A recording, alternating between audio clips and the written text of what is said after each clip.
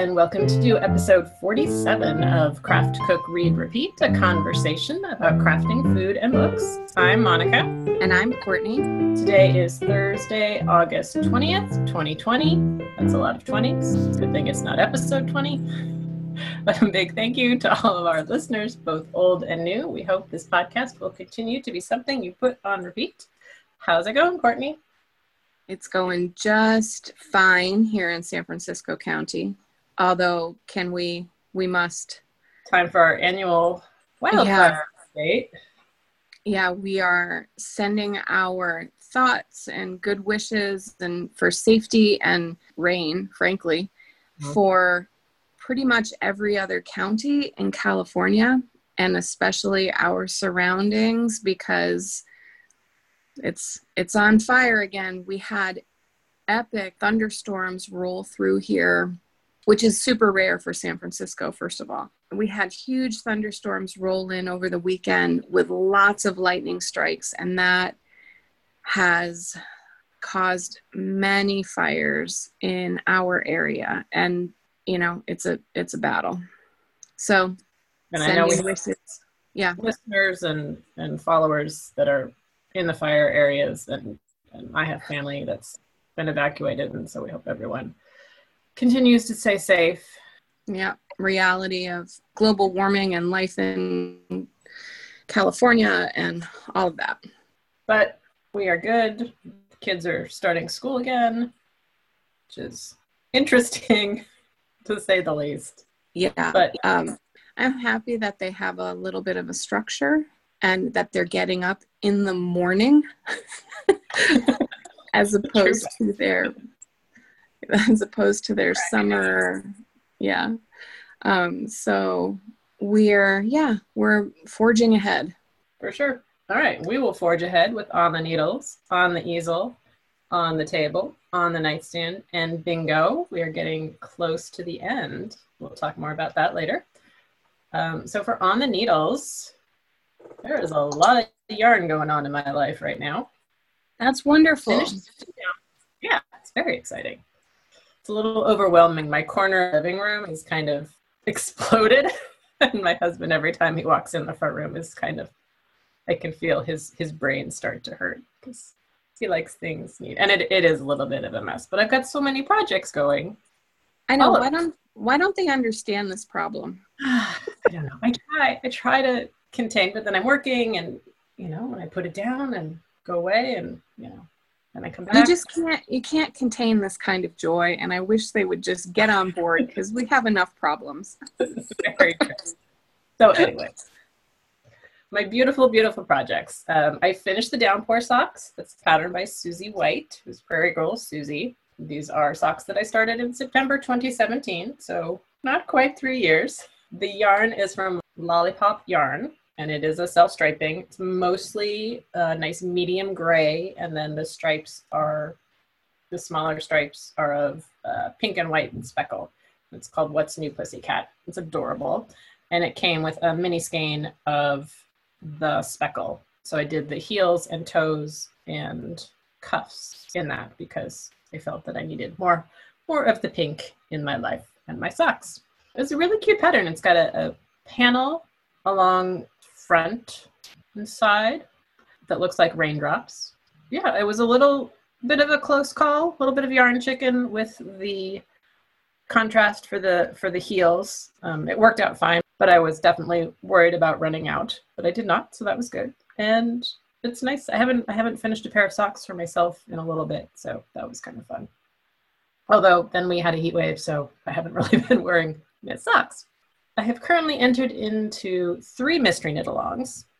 3, I know. Added another one. So the first one is Nice to Know You by Sarah Shira, who is Imagine Landscapes. I did her winter gnome. Yes, winter gnome earlier in the year. So this is a summer gnome, so it was a little bit very simple knitting. The final clue came out yesterday, so you have until the end of the month to finish up. So if you want to join in the fun, you do still have time. Not a lot, but some. It's an adorable gnome. They're so cute. And she's done a bajillion of them now. And they're all a little bit different and all have something cute and clever and special about them. And she keeps coming up with new ideas, which is, I guess, why she is a designer. And I just look at her patterns in awe. So this guy has a little curly Q on his hat. He's got a cabled beard. You knit with the yarns held double. So you have 4 different colors. So you knit with like color 1 and 2, and then color 2 and 3, and then color 3 and 4. And so you get this cool marled effect, and your colors are all scattered throughout the whole thing. Did you have enough gray for his beard? Because you were worried about that last time. Right. I think I would have. I decided I didn't want to risk it, especially when I saw that it was cables.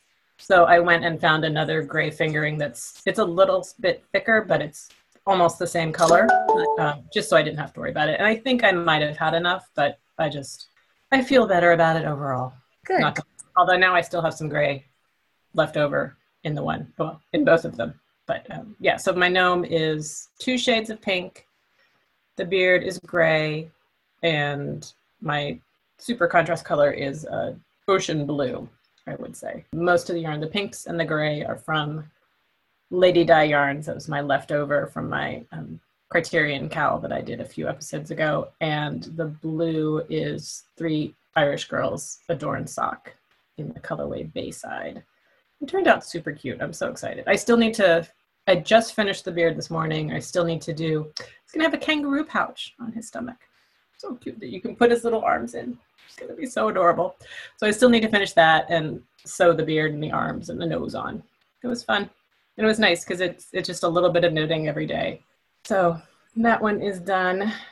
And then I started on the Sharon Show by Casapinka, which is a giant scarf, shawl, wearable blanket type thing that is run by her cat.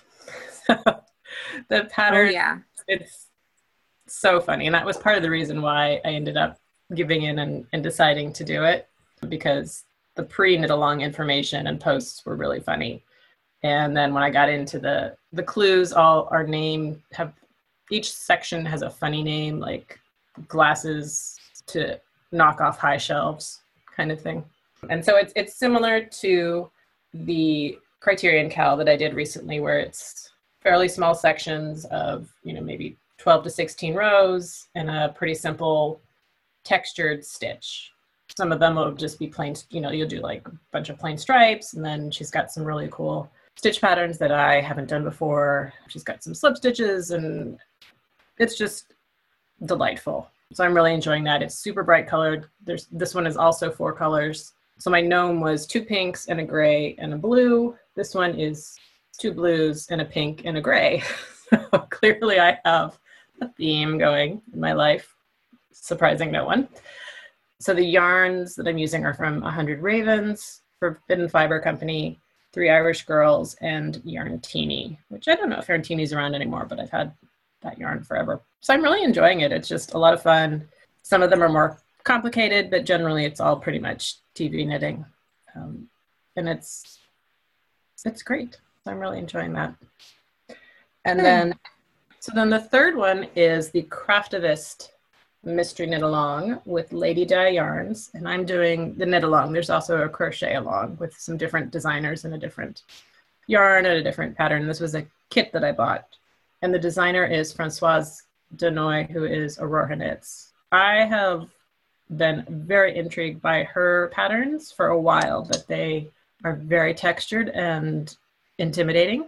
So I haven't actually knit them. So when I saw she was the designer for the knit along for this kit, I was pretty excited and definitely wanted to sign up. And also the yarn, which is the Lady Dye Yarns Superwash Fingering, is in an amazing teal color. And it's just gorgeous. And I think she said that it was going to be like a blue-green. So, that was definitely a selling point. And then we got some little stitch markers, a pin, and a project bag. So very cute. And the pattern is called Tefanua. She's Maori, and that is in Maori. And I believe it means the land. The first section, I think she's talked a little bit about it, and it's going to be 4 different lace sections. The first one is pretty gorgeous and wasn't too complicated, so that was nice. So I'm excited to see how the rest of this is going to unfold. I think she said it's going to be a triangular shawl. Yeah, so I have different things to work on. Nothing too terribly complicated. The lace takes a little bit of of mental paying attention. But overall, pretty good. But then I think I had a Zoom where I needed something really, really mindless, and the lace wasn't mindless enough. So I cast on a hat, the Sockhead Slouch Hat by Kelly McClure, which is in fingering weight and is like 3.5 inches of ribbing, and then you knit stockinette for 7 inches. So this was definitely mindless knitting.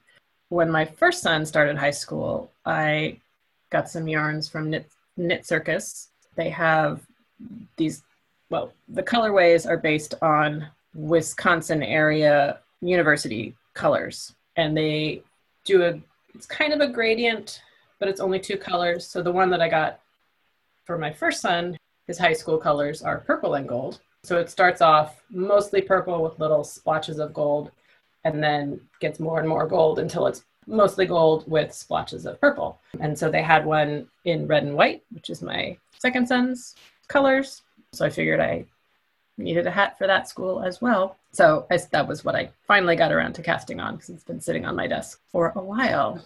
And that's, totally mindless knitting. And it's good because with the 3 mystery knit-alongs, once you finish the clue, you can't really do anything until the next one comes out. So that's where I am at the moment, is that I don't have anything else to work on, and I don't want to get something too involved, because I will. New clues coming out on Friday. Oh, and I did work on my Bautista a little bit more, the lace shawl from Celia McAdam Cahill. Great. My Yak Lux yarn. So slowly making progress on that one. But yeah, all sorts of new things. Very exciting.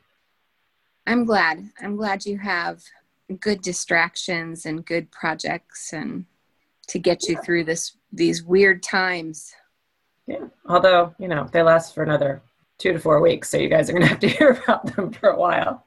There's not going to be too much else that I'm going to be knitting on. So apologies for the future. Okay. Well, I'll put in my hat orders then. All right. What is on the easel? Oh my gosh. So in July, my oldest son requested a painting, and I've talked about it a little bit. It's a character from a show, so it's not anything that I ever would have painted on my own, and he was so excited about it that I caved in and I painted this gigantic, it's like 24 by 36 canvas, and I painted it in acrylic, which is not my first or second or even third choice medium.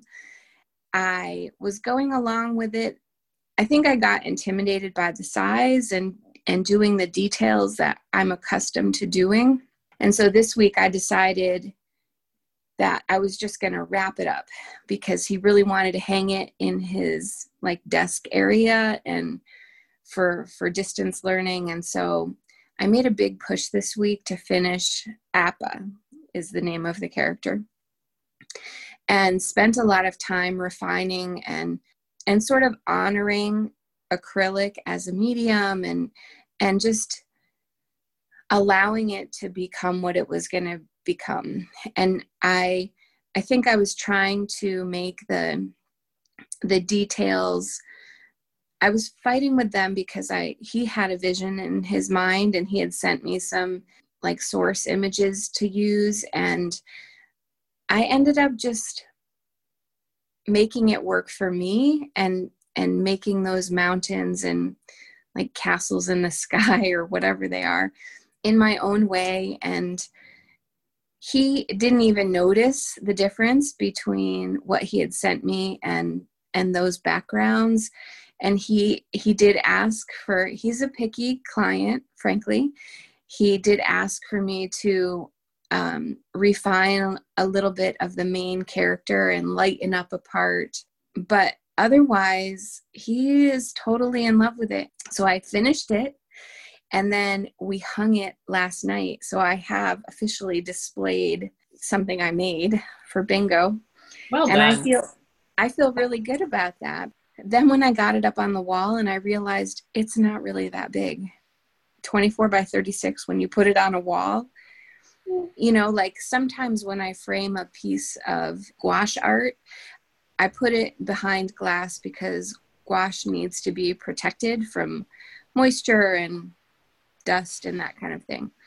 And it was really satisfying to just like take the canvas off the easel, put a bracket on it, and hang it on the wall. It was so easy compared to what I have to do for the gouache. So that was really satisfying. And I feel like while I'm in this place of confidence with scale, large scale, I'm going to put another canvas on the easel today and start a seascape in oil. I'm done with the acrylic. It doesn't behave how I want paint to behave. So I don't think that acrylic is my favorite, although it did great for this project. It dried fast. It allowed me to go over places, when he wanted changes. It was easy to change, and it blended beautifully. It really did work for this application, but I'm ready to be a little bit more fussy and get back to the oils, which is something I wanted to do so much of this year, and I haven't yet.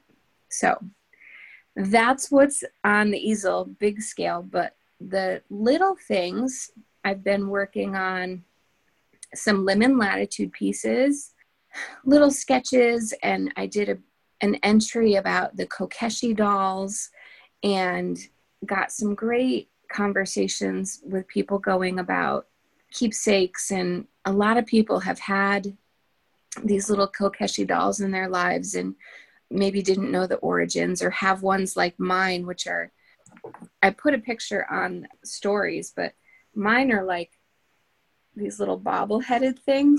That's so cute. And they're really charming. And my boys gave me these so I'm showing Monica my little wonky ones. These are from the 1950s, and they're not collectible. But now I understand how they're made and how they get those heads to bobble like that. And it's pretty fascinating. So Lemon Latitude is going strong. I got a great link from one of our IG followers, Lane V, and she sent me an awesome link to Really Authentic Ramen, which is something I've actually been struggling to make, because the cookbooks that I have, we're talking about, and this is food related, but whatever, we're talking about authentic ramen noodles, and there's some controversy about making it with pasta, I guess. So anyhow, I so appreciate people chiming in with their Japan stories, and I'm hoping to hear more from people as I go forward with that. I'm working on the gouache zine, putting together pieces and thinking about how to answer questions in a way that'll be really helpful to other gouache and gouache curious painters. I made myself a new pencil case, a bigger one. Can you hear the pencils rustling in there? I think it needs like a tassel or a pom-pom to really complete the look. We had a little sneak away break from the city, and I always end up taking like so many pencil cases just to fit the pencil sharpener and the eraser in there. And so now I made a nice roomy one that'll fit the whole arsenal. And that feels great with really fun fabric. And I haven't made a pencil case in like 12 years. So I'm retiring really old pencil cases that had like raw edges on the inside. And mine are finished with my new ones are finished with seam binding tape. They're like way fancy, Monica. And I did my special little technique on the zipper so that there's a little tab of contrasting fabric on the zipper ends so that it just looks cleaner. And then my unart related thing this week was to clean out the art closet. I've been trying to tidy up my art space because it's my only refuge in the house, and I'm really grateful to have such a space. But the closet was exploding, and every time I went in there for something, things were falling out, and it was just a gargantuan mess. And it took me 2 days to do the whole closet. But now that it's cleaned out, it's like a whole new world. I even left the doors off it because I'm really enjoying the clean space. But I'm going to put the doors back on today. You are just all kinds of fancy. Well, I did learn that a couple of the Goodwill drop-offs had opened up. And so I felt like it was an opportunity to get some materials out and just clean up my act, basically. But now it's got me inspired to work on a couple things that I haven't been working on. And now, I've got an easel that's ready for new painting. Yeah, I'm in a good place on the easel. Thanks for asking. You're welcome. All right, on the table, I actually had a lot of things that I was thinking about talking about, but in the interest of time, I'm going to focus on my bean odyssey. So thank goodness. I know you all were just waiting to hear how it was going. So last time I talked about winning the bean competition and getting all the beans from Rancho Gordo, and they arrived, and I hadn't made anything with them yet. Also signed up to listen to a webinar. There's a vegetarian cookbook author, Lucas Volger, and he's done a bunch of stuff with Rancho Gordo. So he was talking about his new book, which is called Start Simple. It's all vegetarian recipes, and it's based around 11 ingredients that he found he was always buying at the store. So it's, how to kind of think about recombining these ingredients in multiple ways. And so not cooking with a recipe, but using what you have and not shopping with a list, and build off of the same basics, which is really not how I cook. So it was kind of hilarious listening, because the three people on the webinar were like, oh yeah, I hate making lists. My mom always made a list. I thought it was crazy. I can't cook like that. I'm like, if I don't cook like that, I go crazy. So it was interesting though. But the idea of just being able to go to the store and get kind of the same basic things and cook with them is definitely appealing. There's a whole section on beans, so I thought that was great. And also it's vegetarian, so that was really helpful as well, because one of the struggles that I've had is making tasty vegetarian food that is not doing 15 different complicated things, and then having enough interest to satisfy my family. So I thought this would hit a lot of those targets. So Start Simple by Lucas Volger. And he also sent, if you did the webinar, you got 5 bean recipes to try right now. So I've been working on that book, and I like it. There's a lot of really intriguing combos in there. It feels a bit like it is meant more for cooking for 1 or 2 people and not a family, especially one with teenage boys. So there's some really delicious things, but it's like, this makes an omelet. Like, well, I'm not going to sit there and make 4 omelets for dinner. Even though it sounded really delicious with like pickled onions and tahini, I forget what else, maybe some greens in there as well. Like, I would never think of that combo, but it sounds really interesting. So what I did make from there 2 nights ago, we had the silken tofu with quick pan-seared tomatoes, which again is not, I don't usually do the silken tofu. And this was actually quite handy because it was one of the summer recipes where you don't need to turn the oven on for very long, which, since we are having our every once in a while California heat wave, plus we couldn't open the windows because of the smoke. So it was actually pretty hot, and it was nice not to turn the oven on. So that was pretty tasty. I did a pineapple sriracha tofu, where you make the sauce and you marinate the tofu, the regular firm tofu, in the sauce and then bake it off. That one was a cool flavor, just a little bit different. That sweet and spicy is always a good combo. I doubled the amount of tofu, so I doubled the amount of marinade, and I don't know that I needed to do that, because then you bake it and the marinade is supposed to cook down, and it didn't cook down that much, so it was still pretty liquidy. So the flavor was good. I think that one I just needed less sauce. And then I actually got to the beans, so that was exciting. I had black beans and King City Pinks. Both of them I ended up cooking traditionally in a Dutch oven on the stove, not in my pressure cooker. Both of the recipes that I was going to use them for, having the bean broth, which is the liquid that's left after you cook your beans, the bean broth was going to be pretty necessary. So I went traditional. And then I also read something in a Rancho Gordo book. It says the Instant Pot cooking of the beans is good, but doesn't give as much flavor. So I'm thinking I might try my chickpeas out, because usually with the chickpeas, then I end up roasting them off and rolling them in spices. So I feel like having the broth and the intense flavor is not going to be as important, but we shall see. But so I cooked the black beans. It took a little longer than I thought, which always seems to be the problem with the beans. And I think I'm also not quite used to how tender or firm they should be. The texture is really different from canned beans. Even when they are tender, they're still pretty firm, which sounds kind of odd. And I'm sure all you professional bean cooks out there, or at least more experienced, are, yelling at me through your screen. So I'm still working on that. But they were huge, they were delicious.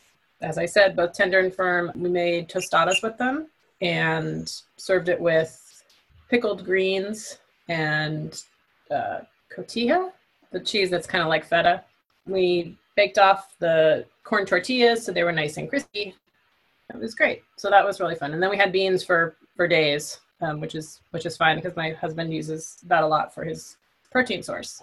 And I found myself making more tostadas and, quick tacos for lunch as well. So that was really successful. And then this week yesterday I cooked off the King City Pinks, which are mentioned in John Steinbeck's Tortilla Flat, which is one of my husband's favorite books. So that was kind of why I was like, well, I have to get these beans. And they were really delicious. I also gave myself more time to cook them. So I started them in the morning when I really didn't have anything else going on. So I could just not panic if they weren't done after 45 minutes or whatever the initial cooking time was. And so that worked really well. And then made the actual soup in the evening, which didn't take very long. So it was a beans and greens soup. So you saute onions and a ton of garlic, throw those in. You wilt some greens and throw those in. Then you add the beans, a little more stock, and all the bean broth, a little bit of cream, some bay leaves, lemon peel, and simmer it all for about 15 minutes. It was delicious. And I would swear there was bacon in there. And there was. Wow. So that was good. I had some for my 11s before we started recording. Pretty delicious. Served it with some cornbread. Yeah, I was impressed. So I'm my bean odyssey thus far.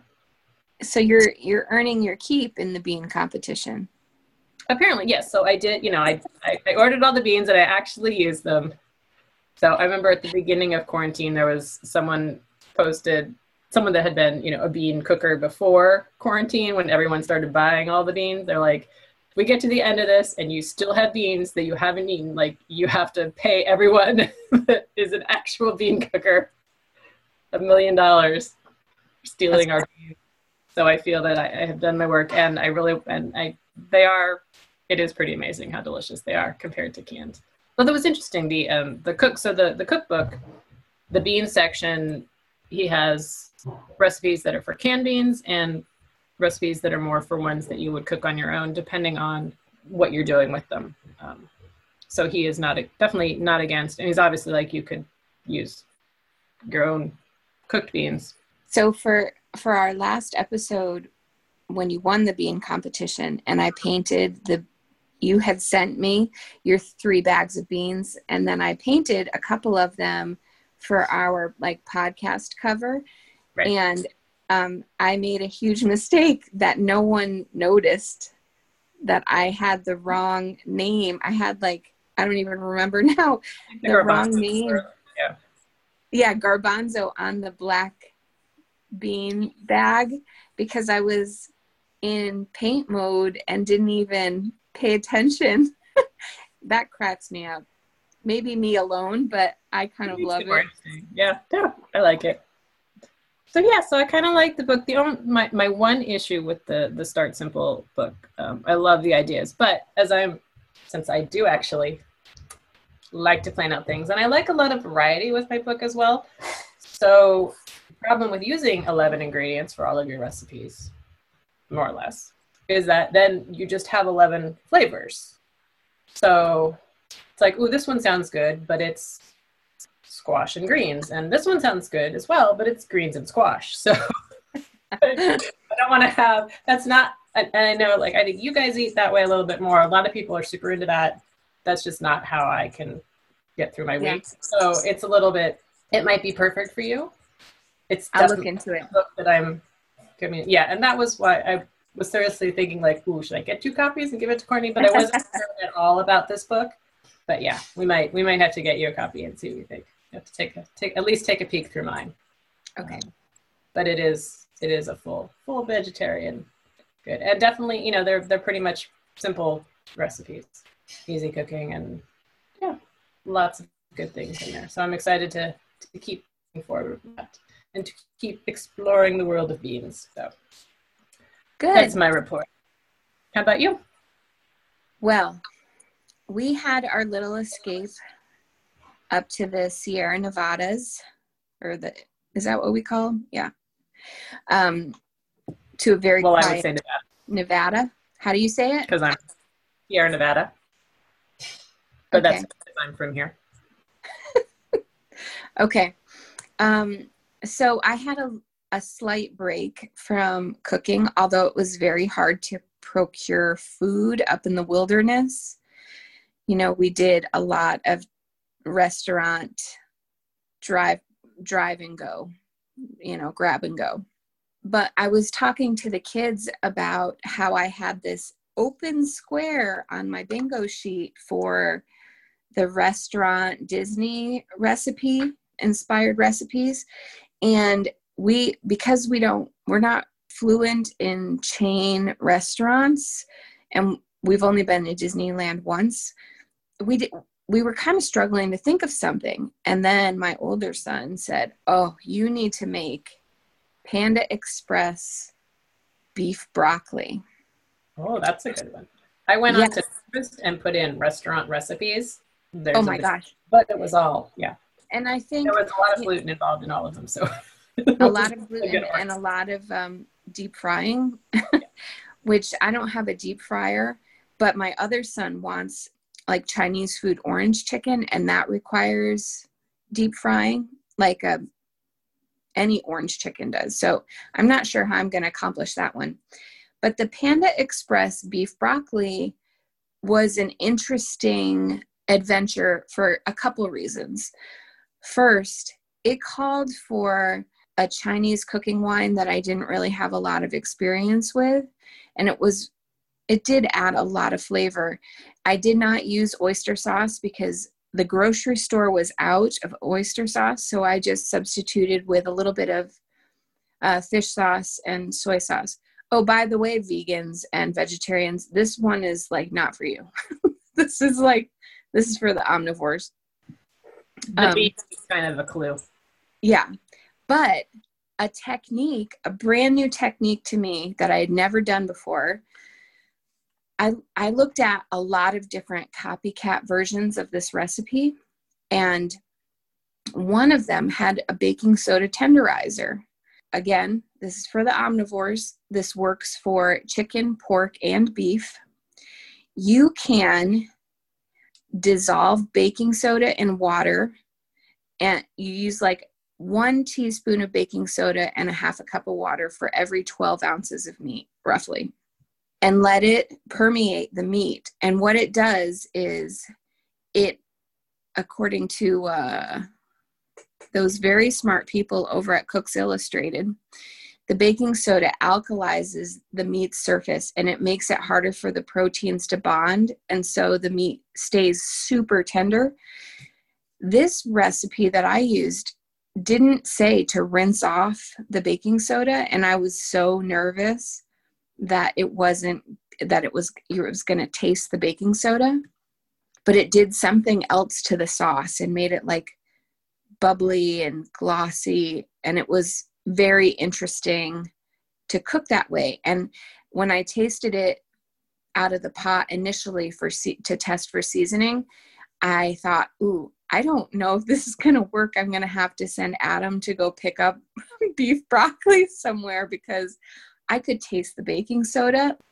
I know, it was so nerve-wracking. But then as I let it simmer on the stove and added in the broccoli, it really did dissolve into it. And that beef was really tender. So now that I'm looking at other recipes, most recipes say after like a couple of hours that you can, you let it rest in the fridge for 2 or 3 hours, and then you rinse off the meat before you cook it and then dry it or whatever you're going to do. It works great for smaller cuts of meat, chicken, pork, and beef. And that was totally out of my comfort zone because do you remember my a year ago, I made the biscuits and I put too much baking soda in there, and I could taste it, and everybody still ate them, and they still tease me about those biscuits. So I was really nervous about putting this together and having them. So you and baking soda are friends again. Yeah. I'm impressed. It really worked. I think next time I would rinse it off. Although I think it was meant to be a part of the sauce process for this particular recipe. But my kids said that it wasn't as tasty as Panda Express. Whatever. To that I say, well, sorry. My younger son wants the orange chicken, which is different, scary because it requires deep frying the chicken. And I never do that. I don't know how I'm going to do that. Also go, oh no, that's P.F. Chang's. I don't know. You can go to the freezer department and some bags. And Joe's has yeah.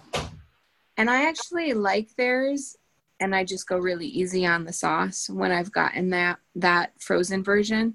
But anyway, it was a great way to involve the kids with my little boondoggle for a restaurant recipe. So check there. And then I made them a sour cream coffee cake for back to school.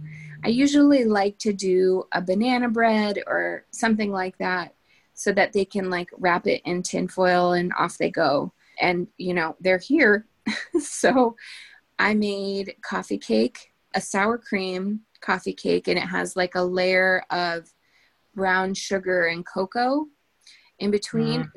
The cake and that middle layer was really good, but the topping was very dry and it didn't really hold together. And I think it was lacking in fat, frankly. I have made a coffee cake in the past that was such a caloric bomb that I was trying to find something a little bit friendlier. But that one that is so great has vegetable margarine in the topping. I don't love the flavor, but I love how the crumb holds up. And I wonder if I could alter it so that it was part vegetable margarine and part butter. And maybe the flavor would be better. It wouldn't have that, that weird margarine flavor. So the coffee cake was they ate it, but they also ate the shortcake with all the baking soda in it. So I almost don't trust them. Yeah. So yeah, that's where we're at. Not a lot of, we've still made like skillet tacos and rice bowls and all my component cooking to get us rolling on the back to school thing. So it's been good. Cool. Major win with Panda Express copycat recipe. I was going to do Dole Whip this week. Recipe. My grocery store was out of frozen pineapple. So yeah, there's the weirdest things that are not available at the moment. I know, oyster sauce and frozen pineapple. Yeah. Yeah. It's a pandemic. It's a crisis. Yeah. So I will report back on that is still because we are getting down to the wire. So during all of that heat, I didn't cook. We seriously had cereal one night. Yeah. But I did make myself an iced matcha latte, and I am claiming it for my fridge freezer recipe because it absolutely saved the day. Yeah. I was pretty proud of myself. I had not checked the weather report. I had no idea we were having a heat wave, that it was coming down. So I had the first night of the heat wave, I had planned a baked zucchini. And the night 2 was chicken parm. Oh my gosh, no way. Neither of those sounded in any way appetizing. I'm not turning the oven on. So I ended up I think I sauteed the zucchini and did some I forget what I did. Some stovetop stuff that did not involve a half hour in the oven. And then by Sunday night, it had cooled down enough that I was able to do the chicken parm, which is a skillet one.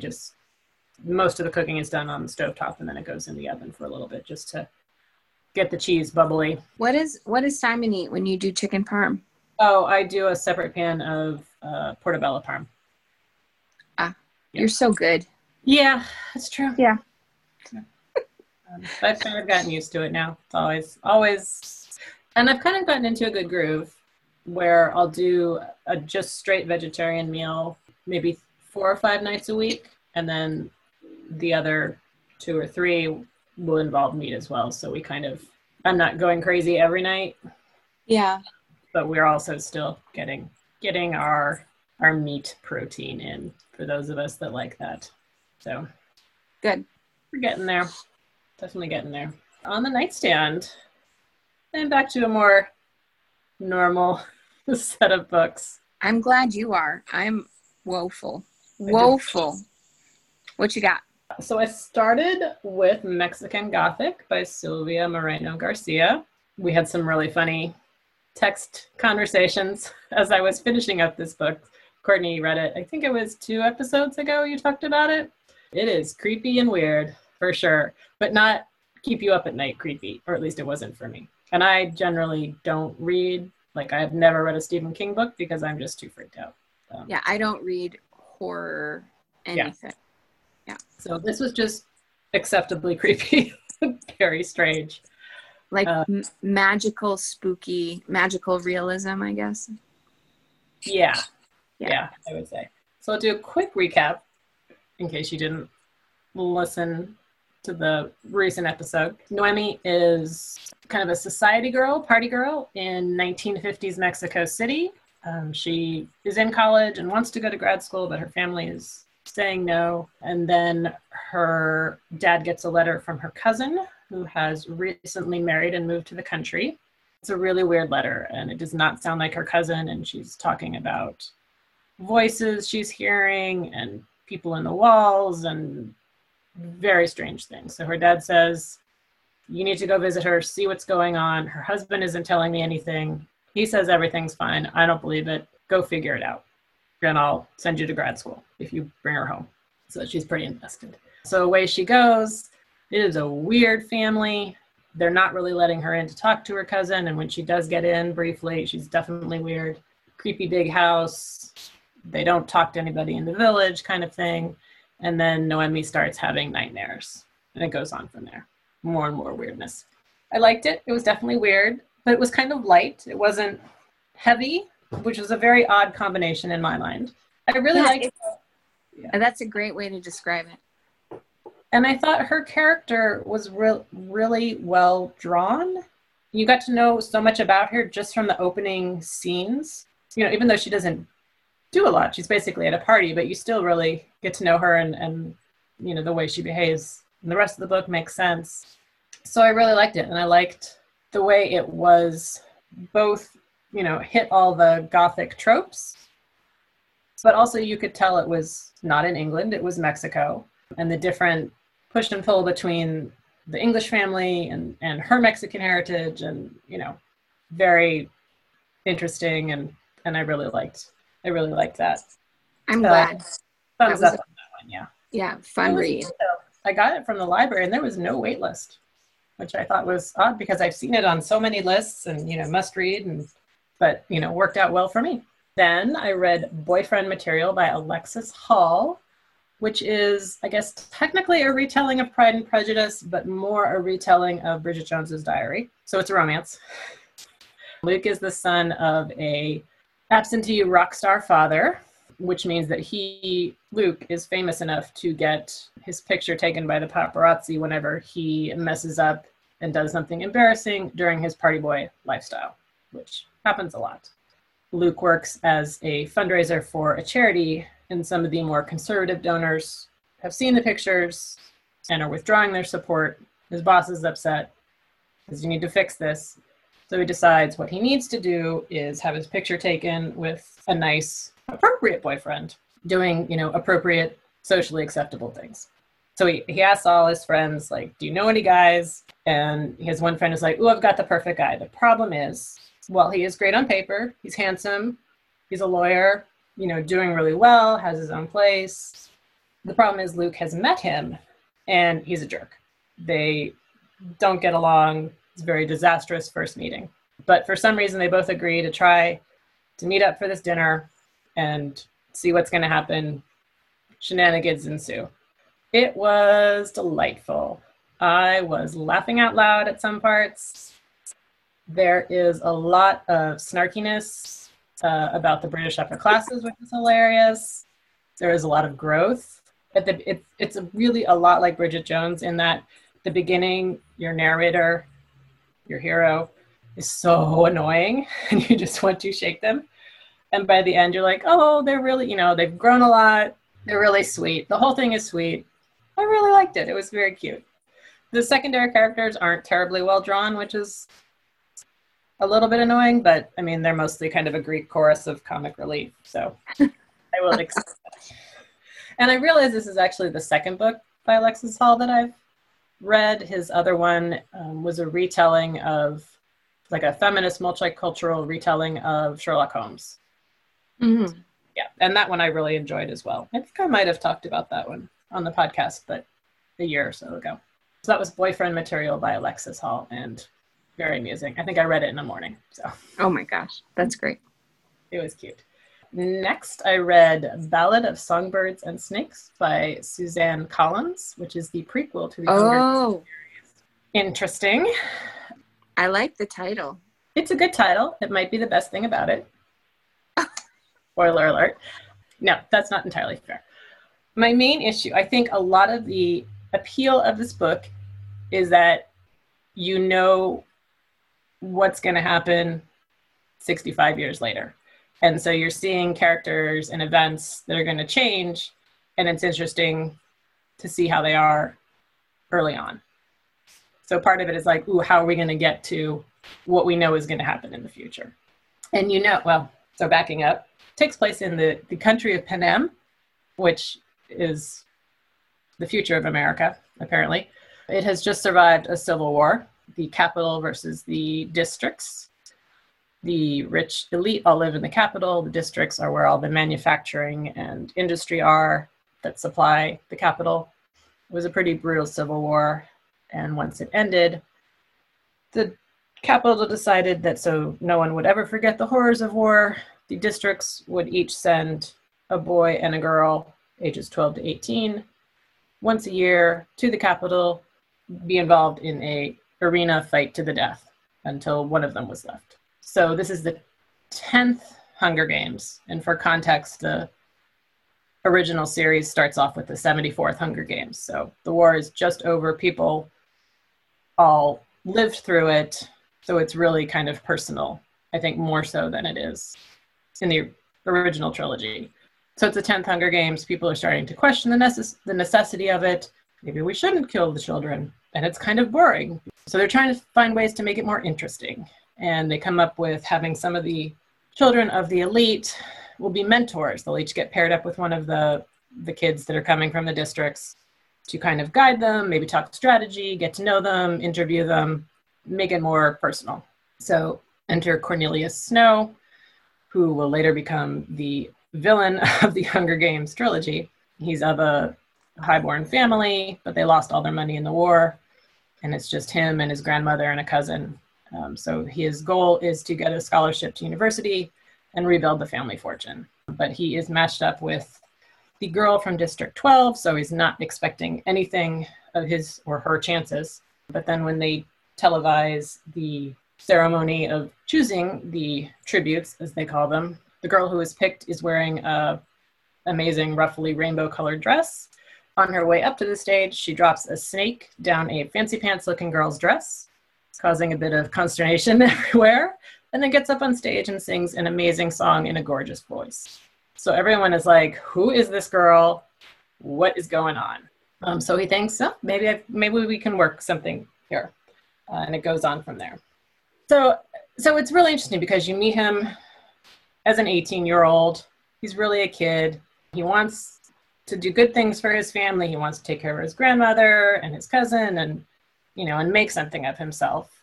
But And he's going to be able to because he'll be president, but he's going to be evil, right? So it's like, you're not making choices and choosing well, which is hard. And I think not everyone is able to do that. He's making choices and he's going to make bad choices, which will be good for his family ultimately, but not, seeing someone turn to evil is at least I found kind of less interesting and compelling than watching someone choose well. So that was kind of my problem with the book. It was, there was some good twists and turns, and it was interesting seeing how it all worked out and how she did get there. But ultimately, a lot of it, as I said, a lot of the excitement was seeing how they would get to what you knew the characters would end up as. Not my favorite. I did really enjoy Lovely War by Julie Berry. It is World War II, and the gods are hanging out in Manhattan. Hephaestus has captured his wife Aphrodite having an affair with his brother Ares. And it sounds like grown-up Percy Jackson. It kind of is. So he wants to put her on trial, but she convinces him, no, we'll do the trial in this hotel room. I'm going to tell you a story and make my case for why I shouldn't be punished. So she starts telling a story that involves kind of all the gods, and she has to call a couple more of them for witnesses. But it's basically the story of 4 young people that are involved in World War I. 2 of them are British. They meet right before he is shipped off to France. She's a piano player. There's also a musician, a Black musician from America, and a Belgian refugee.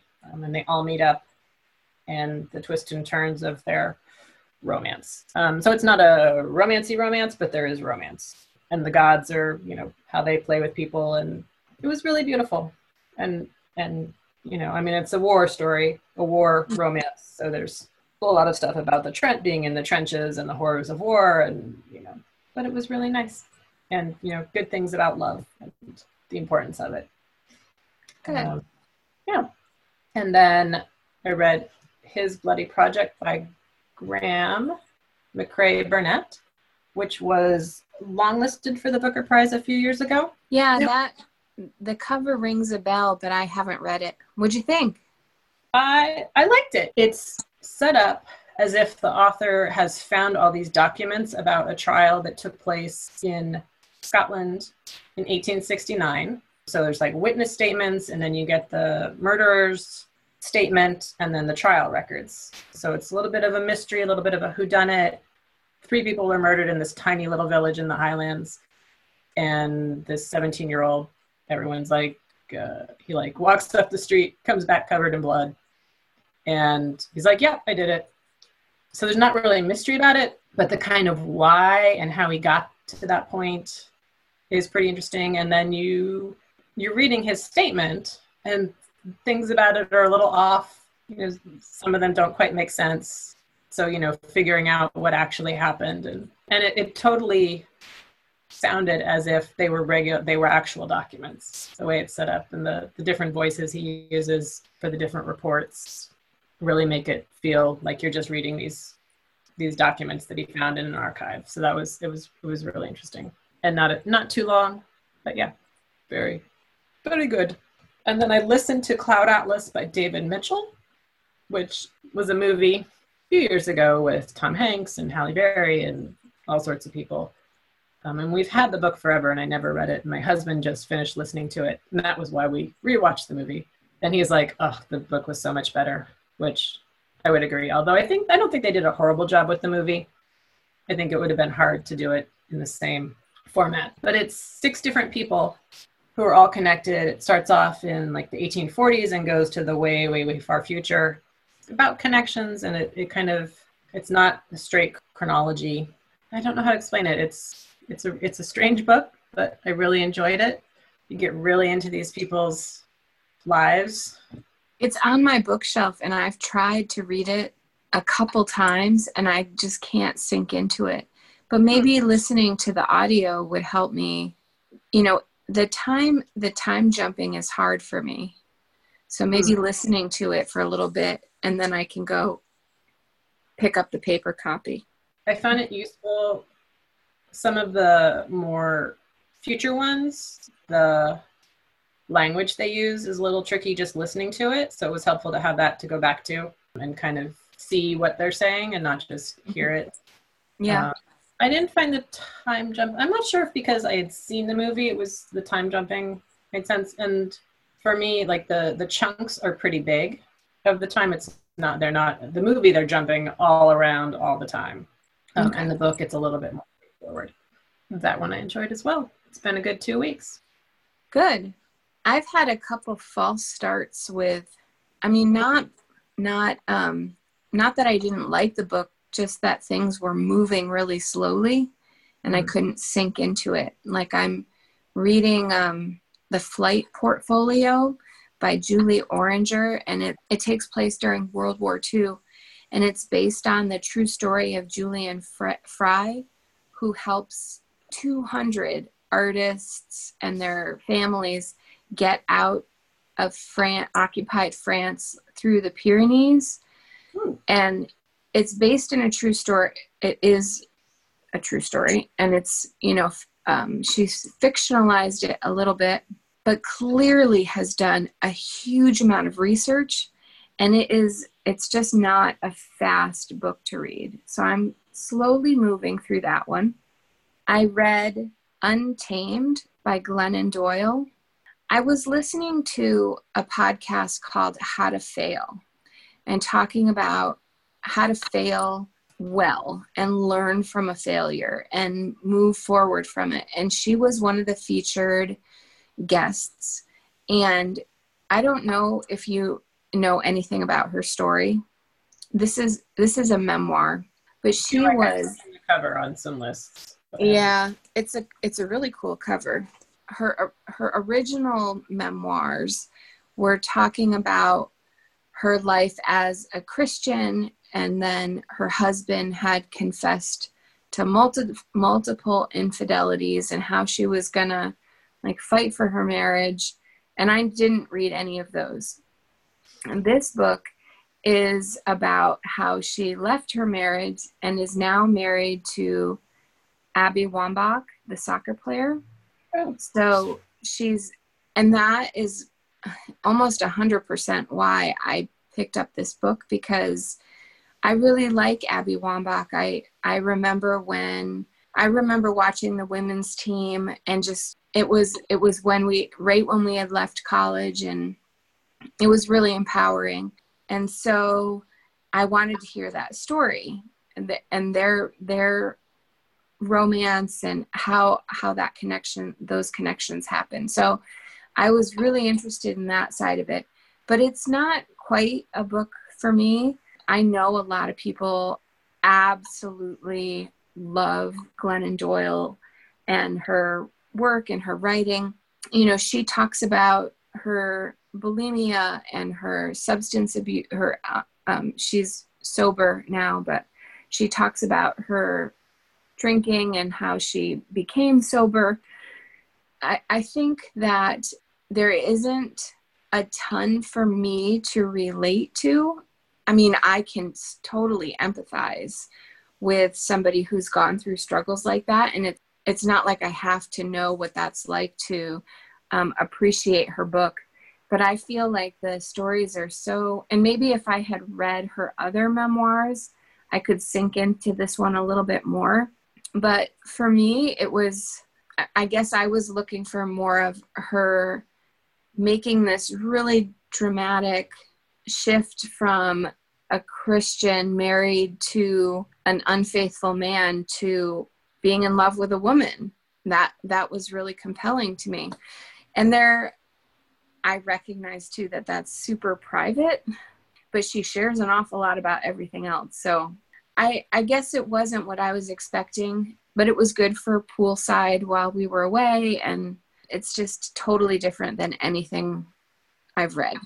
And now, in an attempt to read an award winner, I am, and this is also me trolling my bookshelves for like, what haven't I read that has won an award? 2 completely disparate books. One is The Disappearing Spoon by Sam Kean.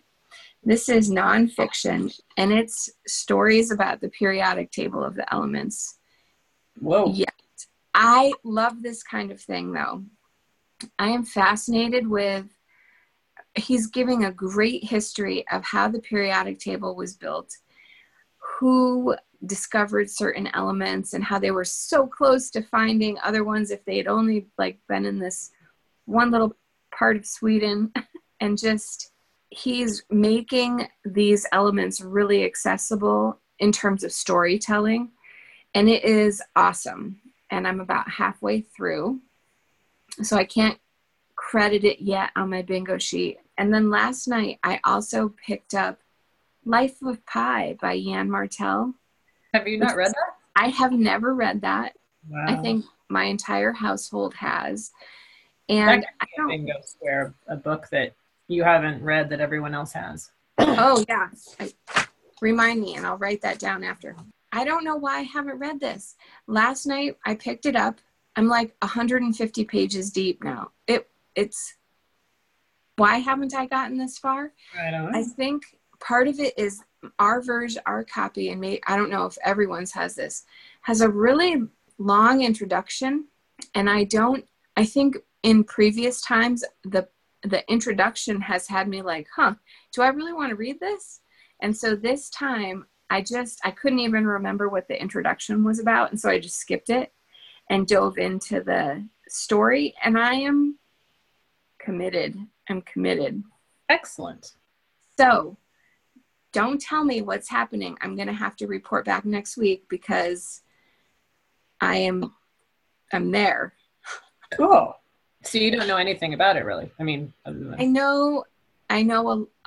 know the general, that his dad has a zoo, and they've got to get these animals like to South America, and and the backstory right now is his time in Canada, and they talked about how it was named, and I don't know how I never got this far into the book before, but I'm happy to be there. Cool. Well, enjoy. Thank you. So I'm down to like 3 bingo squares, so that'll cover one of them. Nice. And our libraries are opening up, so you can get new books. Are you so excited? I know, but it only leaves us a week for bingo, so that's why I felt like I had to do I had to just forge ahead with the winner on my own. Fair enough. It's true. All right, so bingo. It is ending September 7th, which is actually pretty close. So to enter, you need to post a photo of your bingo card with a completed row or column or diagonal, or, do a blackout, knock yourself out, with the hashtag CCRR Summer Bingo 2020 on Instagram or in our Ravelry thread if it is safe for you to do so, since they haven't fixed anything yet. And that's really the only rule. We are going to do the drawing on September 8th or 9th, and we will announce the winner on our episode that comes out September 9th.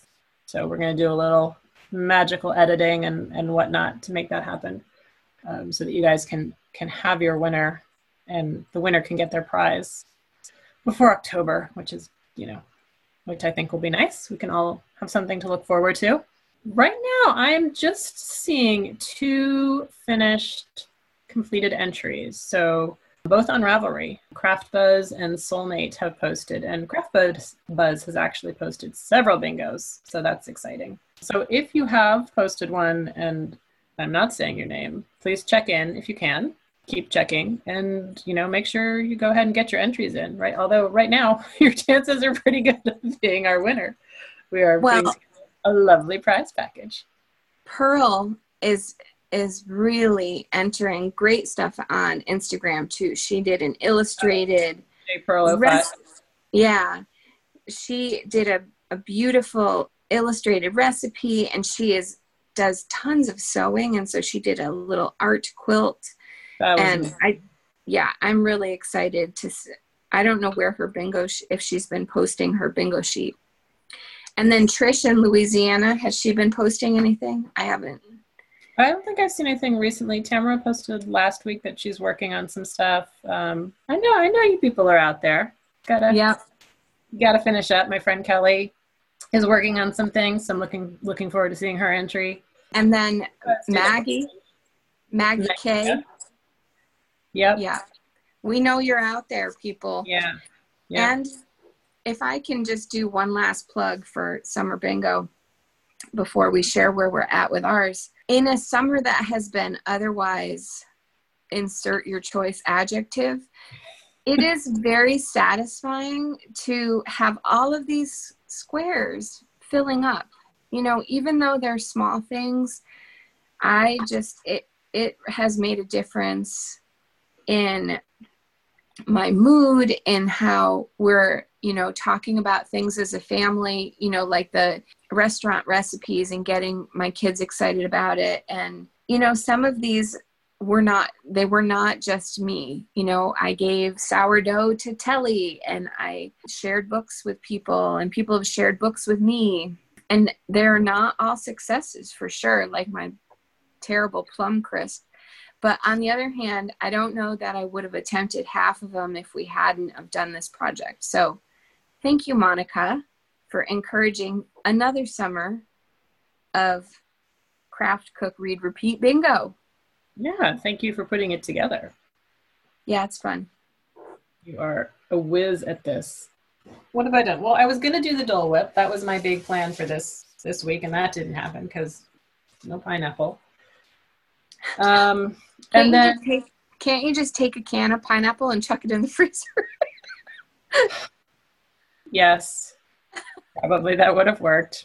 That's a good point. That was too much. It wasn't on my list. My cart was already totally full. If I had to go back, and I actually follow the arrows in my grocery store. Thank you very much. So it would have been like 3 loops to get to the canned pineapples. So that wasn't going to happen. I'm teasing you. Don't cook that way. There's no doing things on the fly. Since frozen pineapple, I'm going with frozen pineapple. Come on, Courtney. You know me here. And then I did a cocoa stencil on my iced coffee treat. The first one I did, I had forgotten. Like I don't know if I've done them before. I in theory know that you have to like shake it over. Like you can't just. Yeah. So, but I forgot. So the first one I did, the instruction said, make sure you put the cocoa on there generously so that it fills in all the holes and you can really see the design. So I was like, okay, took a scoop of cocoa, blopped it, removed the stencil. It's just like this pile of cocoa on top of my whipped cream on top of my coffee. It's like, well, that looks odd. I did that wrong. So I took it over to the sink and I was like, I'll just blow it off. Like, because it was way too much cocoa. So I had cocoa blowing everywhere in my kitchen, which was not a good 7 a.m. event. And then when I went to drink it, there was still a lot of it. So I inhaled it. So I'm coughing on cocoa now. So the picture that I took was my second go around because I still had some whipped cream left over. I was like, all right, I can do this. Finding a thin enough strainer to make it, because I don't have a sifter. So I found like a tea caddy thing and like scraped the cocoa through there. So it worked better, but it was taking forever. So I didn't quite get it thick enough, but you could sort of see it was a pineapple wearing sunglasses. It was very cute. And the coffee was delicious. But the point of this is supposed to be a new technique. And I went to mark it off and I was so excited. I'm looking at all the blank ones. I'm like, where is this? Was this only on last year's? And then I realized, oh, I already did that. That was my top down hat at the beginning of the summer. So, but it was good. I got to do something new again that I maybe wouldn't have done. You know, when one of your little spices runs out, you can put cocoa in there and like turn it into a shaker. Oh. If you don't have a little sieve. That's an idea, except that I usually take the holy thing on top and chuck it because I don't usually sprinkle spices. Well, then I'll save one for you. Yeah. All right, the next time I just got oregano. I don't know if I've used it yet. Maybe I can save that one. Okay. And I haven't checked off award. I must have read an award winner by now. I'm sure you have. for something I've read as written award. I know. So did you have any other ones? No, I haven't officially checked off display something you've made, but I mean, I've posted plenty of things on Instagram, so I can check that one off. That definitely counts. Yeah.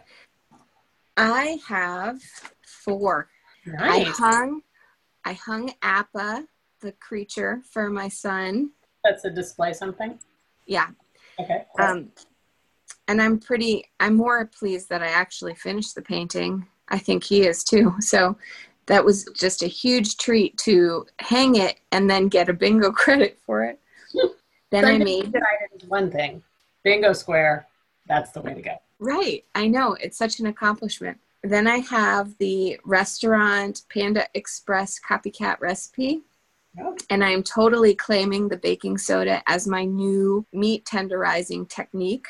And then cheating a little bit with my fridge freezer recipe with my iced matcha latte, but it was so hot I deserve it. Yes. So that only leaves 3 squares for me. Kitchen dance party, which should be easy. That can be your last one. Be like celebration. Yeah, right. My reading and award winner, which I have in progress. And then my middle one, my anything vacation, crafting, cooking, reading. Yeah. You read on vacation. I did read on vacation, but I read the Untamed, which I don't know. And then I sketched while I was on vacation. I think I need like a mini art retreat vacation, and that's what I'm saving that for. Like just a in-city, go downtown, draw buildings, that kind of thing. Got it. I have a plan. Yeah, I have a few. I need to review. I need to, check on those ones that I think I should have already done. There's no reason I can't complete this. I just need to. So where are your missing ones? I need to do a gratitude list. I need to repair something. That might be tricky. I don't repair things. New to me. You can repair your cocoa technique. There we go. Send a recipe to a friend. I don't know why I haven't done that. My Disney recipe, but that one is, that one. And read a book about a craft of choice. So that one I feel is tricky without the library. I guess I can, I read my bean cookbook. That counts. Okay, then done. Check. There's your bean cookbook. Write it in there. Yeah. All right, cool. Bean cooking, crafts the beans. Yeah, you totally win this. Excellent. I'm the bean queen now. Yep. I'm going to make myself a tiara. Okay, you do that. All right. Until next time, bingo away and do something you love every day. Thanks, everyone. Bye. You are frozen. Hello? No, you're frozen. Am I back? You there? There we go. There we go. Are we back? We are. Okay. Okay. Show notes can be found at craftcookreadrepeat.podbean.com. You can find us on Instagram as craftcookreadrepeat or Courtney SF. That's CORTNEYSF. On Ravelry, I'm Magdon, MAGDON. And if you have any questions or comments, email us at craftcookreadrepeat@gmail.com. Thanks for listening.